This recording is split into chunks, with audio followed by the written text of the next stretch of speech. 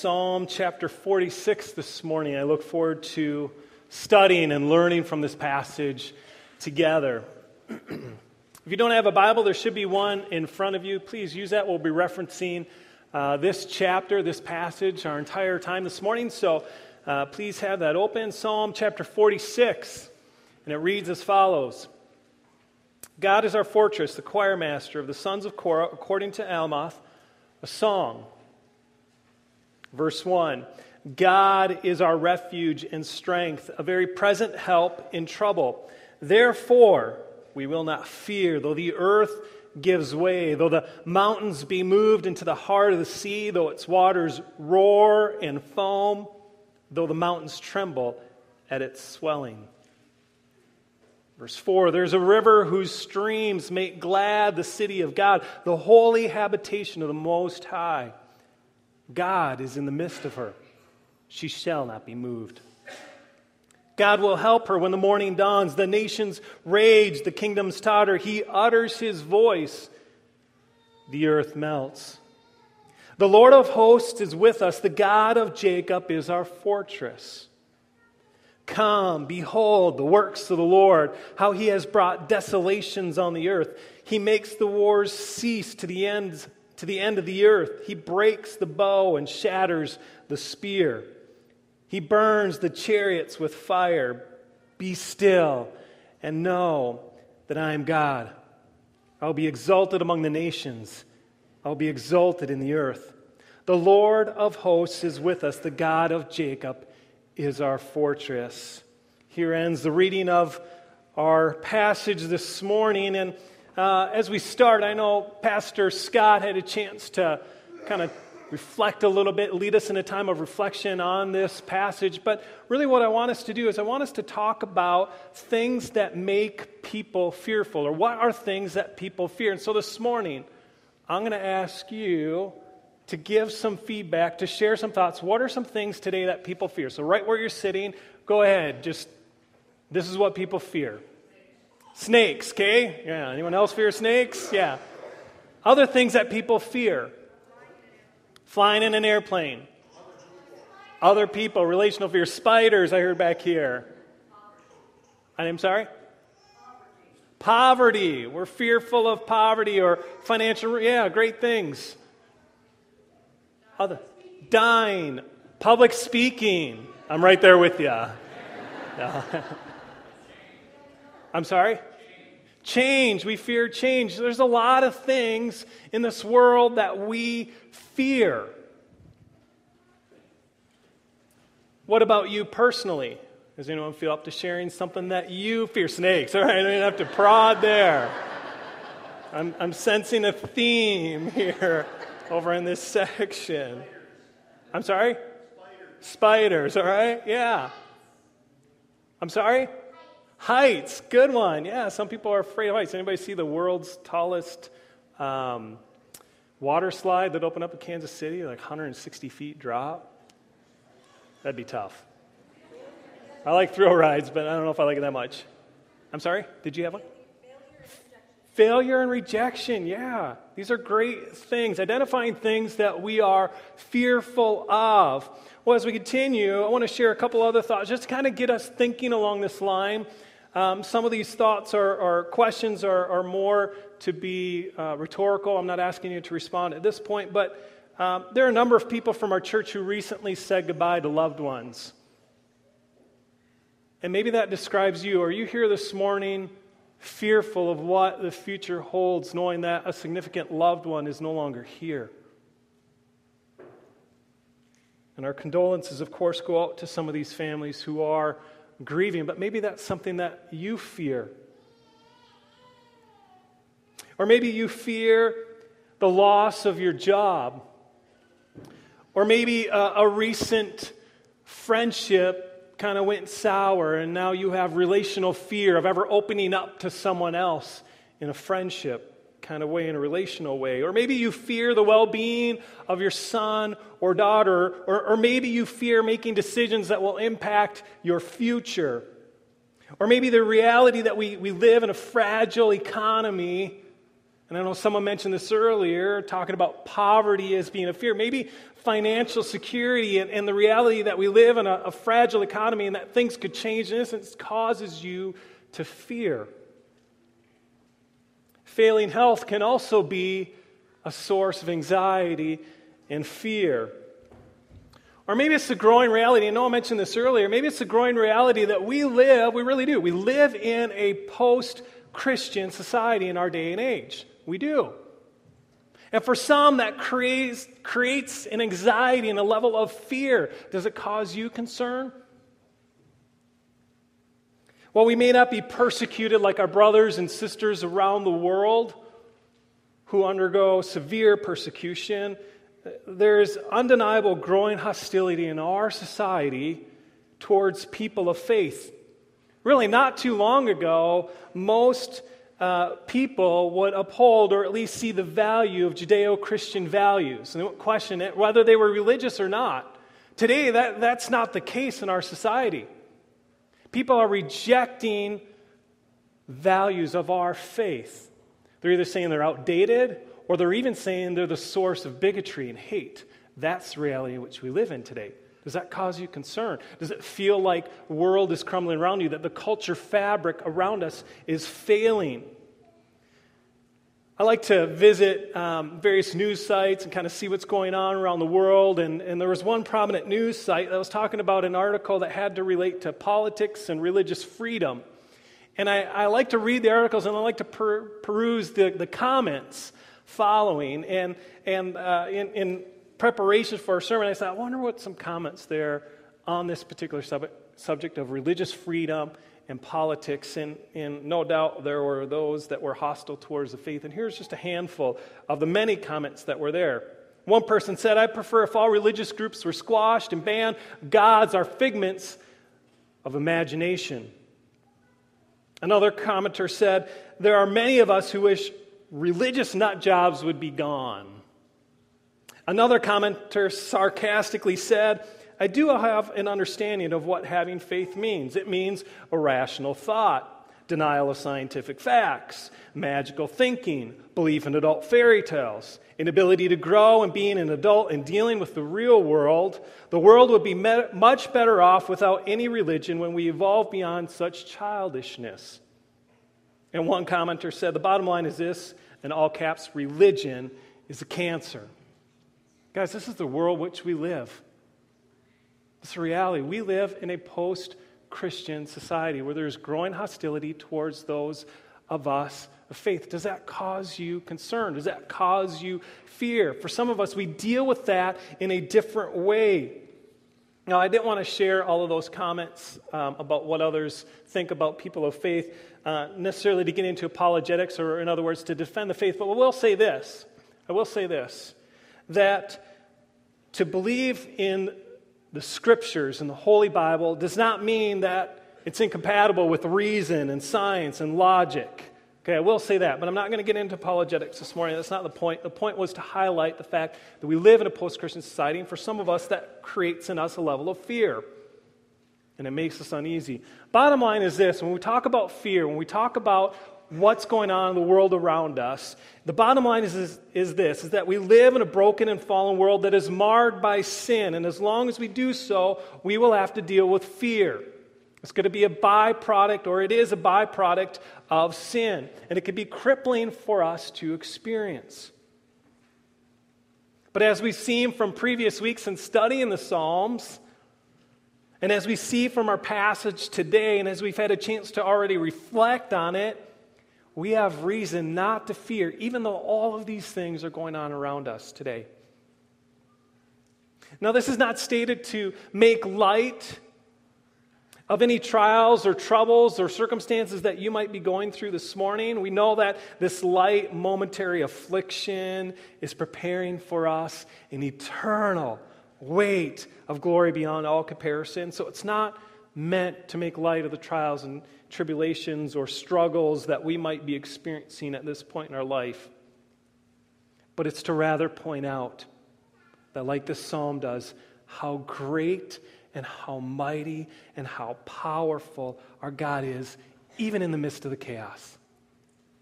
Even in the midst when we feel like the fabric of our culture is breaking apart, we have reason to not fear. And so a quick overview of this psalm before we begin to unpack it this morning is this. Poetry is really designed in part to invoke an appropriate response to biblical truth that's presented. The psalm's no different. We see vivid, descriptive imagery designed to paint a picture of the beautiful truths and to drive home the significance of these truths for the life of the believer. So as we discuss this passage, I believe it's helpful for us to imagine the things that are taking place in the passage, like standing in front of grand mountains, or to feel the sand of the beach beneath your feet and to hear the mighty ocean roar. Too often we gloss over significant imagery that the Psalms use in order to just grab a nugget of truth. We don't put ourselves there to feel the weight of the imagery that the psalmist wants to have us feel and to sense and to know. Have you stood beside the ocean and listened to the waves crashing with authority? It's awe-inspiring and it's humbling to stand in front of the ocean. And as I said, we must listen to the psalmist paint this compelling picture of chaos, of the unruly nature as it unfolds and as it takes its course and as we see the threats of war ensue. The psalmist uses this descriptive language to drive home biblical truths. And as we break down this psalm and as we look at, there's 3 sections in the psalm, and as we see from these sections that really what's happening is highlighting a spiritual truth about God. And so as we study this psalm, here's what we're going to learn. We're going to see that the overarching theme is not one of peace, primarily peace for the afflicted, okay? But moreover, it's a song about who God is and celebrating the mighty power of our God, who is the mighty defender of His people. Let me say that again. The overarching theme is not primarily one of peace for the afflicted, but rather a song that celebrates the power of God, who is the mighty defender of His people. We see this idea broken down in 3 strophes or 3 sections of this psalm. And as you look at the psalm with me, you see these broken down in 3 sections. We see verses 1 through 3, and then 4 through 7, and then 8 through 11. And what we see, the main idea in verses 1 through 3 is we learn about God as God protector. We see God's protection in that first section. So if you're taking notes, you can write that down. First section, God's protection. And then what we see in verses 4 through 7 is we see 4 through 7, we see God's presence, that God is with His people. And in the last section, verses 8 through 11, what we see is God's preeminence. Now the term preeminence is just a slightly fancier theological word that happens to start with the letter P. That was for Pastor Vic. I got 3 P's. God's protection, God's presence, and God's preeminence, which is just, like I said, a slightly fancier theological word that conveys the idea that God supremely reigns over the entire created world. That there's no one greater than God Himself. And we see that being described in verses 8 through 11. And so with our remaining time, we'll look at the character of God in the midst of a chaotic world as described in these verses of Psalm 46. And so let's look at this first section, verses 1 through 3. All the catastrophes listed in this verse represent really the end of the world. The picture created in these verses is one of pending and certain doom. We see contrasting imagery in this section from the crumbling mountains against the raging sea. And again, it depicts the end of the created world. The picture here is one of utter and complete chaos. The original audience of the psalm would have understood it this way. They certainly would have recognized this to mean utter destruction. With that as our backdrop, verse 1 really pops. It does. Verse 1 clearly reminds us that even in the most terrifying of circumstances, that God is readily available to us. We need not fear. He is an ever-present help in times of trouble. No matter what chaos we experience, no matter how dark or depressive or fearful a particular circumstance might feel, God is always available to us. This section also reminds us that our true security comes from God alone, not God plus anything else. Notice it doesn't say God plus your good deeds is your refuge. What does it say? It says God alone is your refuge. The mountains in this passage, they signified strength. Yet even the mountains are subjected to erosion and earthquakes. What in your life are you trusting but is really giving you a false sense of hope? As we see the mountains were taken and thrown into the heart of the sea, what is it in your life that you are trusting today that is really only giving you a false sense of hope and security? Perhaps it's your financial security, you're well off. Or maybe it's your family or your health, or maybe it's even your church that you think is giving you a sense of security. Are you trusting God alone as your great protector? We can't gloss over this reality. This passage here beckons us to examine whether we are fully trusting in God in all things. We can't walk away from this passage without being faced with that question. Are we trusting in God alone as our great protector and our great refuge? We see in verses 4 through 7, we see God's presence. Notice the flowing river waters, and they suggest vitality and life and bring joy to the city inhabitants. A good source of water was absolutely crucial for ancient societies and ancient cities. Contrasting this in the first section, when we observe the harsh realities of destructive waters of the sea, now we observe the peaceful, life-sustaining waters as likened to God's presence. His presence is life-sustaining and calming to the believer, bringing much joy. Notice that the security of the city rests in the fact that God lives there. Verse 5 declares that God is in the midst of the holy city, and in His presence that city is secured because of His presence. Contrast this in the first section where, again, the mountains are being thrown into the heart of the sea. Now we see the city rightly secured by the presence of God. Interestingly, in verse 7, we see this idea, Lord of hosts, which really means that He is the commander, that God is the commander of all powers of heaven and earth, thus supremely reigning. And really, this first bridges the next section as we'll see God's preeminence. And so, with this section, verses 4 through 7, what we see is that the all-powerful, almighty God who upholds this holy city, He is with us. This should provide us as God's people with great comfort. Amen?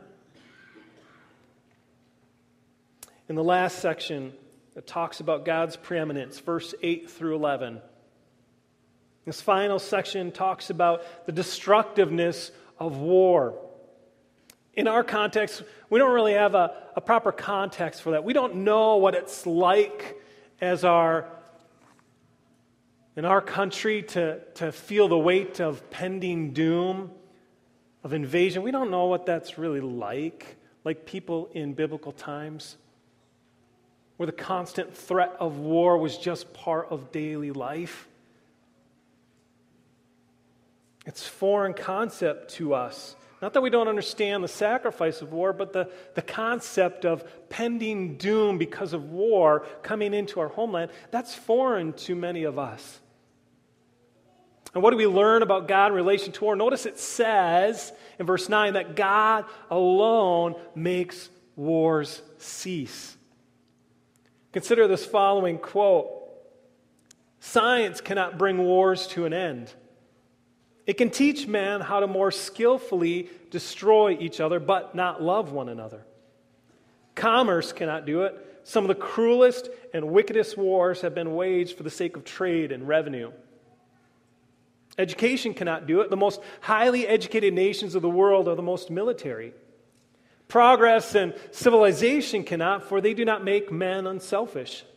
The source of war is not outward circumstances, but human nature, in the lust of gain, of power, of glory, of vengeance. No power can subdue these but his who could say to the winds and waves, "Peace, be still."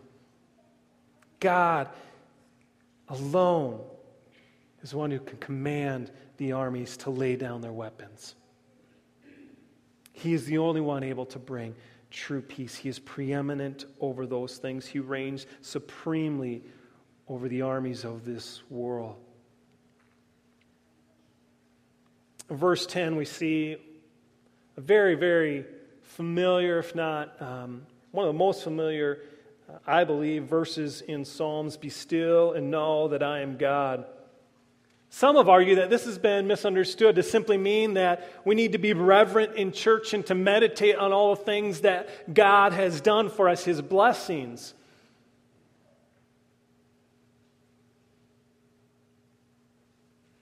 Some have argued that really what this is a proclamation to the chaotic world that He reigns supremely. As I've studied this passage, I believe that that's where the psalmist is landing, that the command to be still and know that I am God isn't necessarily a statement to the afflicted, but rather a statement to the chaotic world that He is God and that He reigns supremely. Here's why I land there. If you turn with me to Mark chapter 4, verses 35 through 41, you could just have that open. I'm just going to recap the story. Here's what's going on. Jesus is in the boat after a long day of ministry. With His disciples, they're leaving, and they get out in the sea, and you know the story. All of a sudden, the sea gets violent, and a sudden storm overtakes them, and the disciples are fearful for their lives, and they're crying out, and Jesus is sleeping on the boat, and they wake up Jesus, and they're crying out, and they're saying, "Jesus, save us, we're about to die, we're about to perish." And what does Jesus do? He stands up, and He doesn't turn to the disciples and say, "Peace, be still. Know that I'm God." What does He do? He stands up into the chaos of the storm and He says, "Peace, be still." And the waves were calm. Now, naturally, a byproduct of that, as that happened, the disciples realized that their lives were being spared. There's a peace and a relief, but there was also a fear that swept over them, right? Who is this that even the waves and the wind obey His command? Come back to our psalm for a second. We see the chaos of the world. What is being proclaimed here by God? That He will be exalted above all things. I believe it is a statement to proclaim that God is supremely in control and reigning over all things, that He is reigning over the chaos of the world, that as the world is crumbling, God is saying, or will say, "Peace, be still," and that one day all things will be made new. And so I don't believe that this is a statement necessarily to the afflicted, though the byproduct of this statement is certainly one of peace. I believe the statement is one to proclaim that God reigns supremely even over the chaos. And so what do we do with this? Okay, we've studied this. We've seen God's protection. We see God's presence. We've seen God's preeminence over all things, that He reigns supremely. What do we do with this? Psalm 46 reveals two proper responses. We see verse 2, to not fear, really instructed.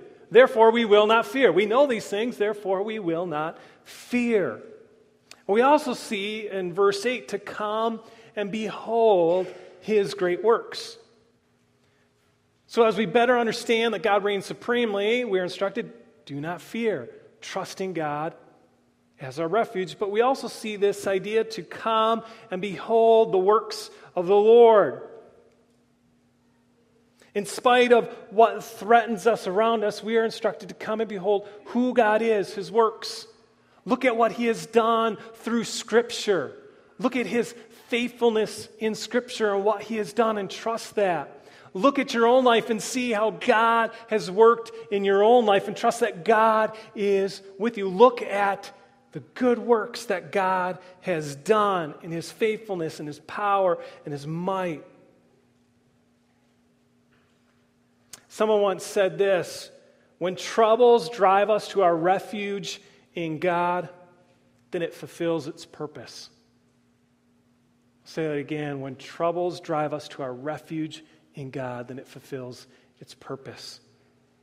Trouble is not our biggest enemy. Our biggest enemy comes when we're trying to take refuge in things other than God. Another person said that it is truly unfortunate if all our troubles are wasted, all misery and no blessing. Our troubles drive us to our refuge in God.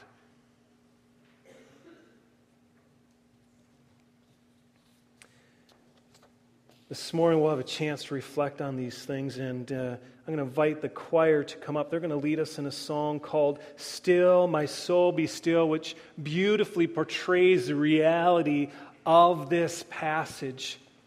And as they do, I want us to reflect on a couple things. Not only the words of the song, but a couple questions. What fears do you need to confess to God and bring to Him this morning?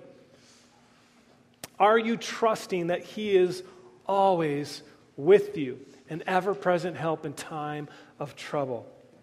And are you trusting in God alone as your refuge? Let's reflect and meditate as a choir and orchestra. Lead us in this song, "Be Still, My Soul Be Still." And then following that, we'll have a chance to respond as a congregation as we sing hymn number 26, "A Mighty Fortress Is Our God." But let's reflect on these things. What fears do you need to confess? Are you trusting in Him always? And are you trusting in God alone as your refuge?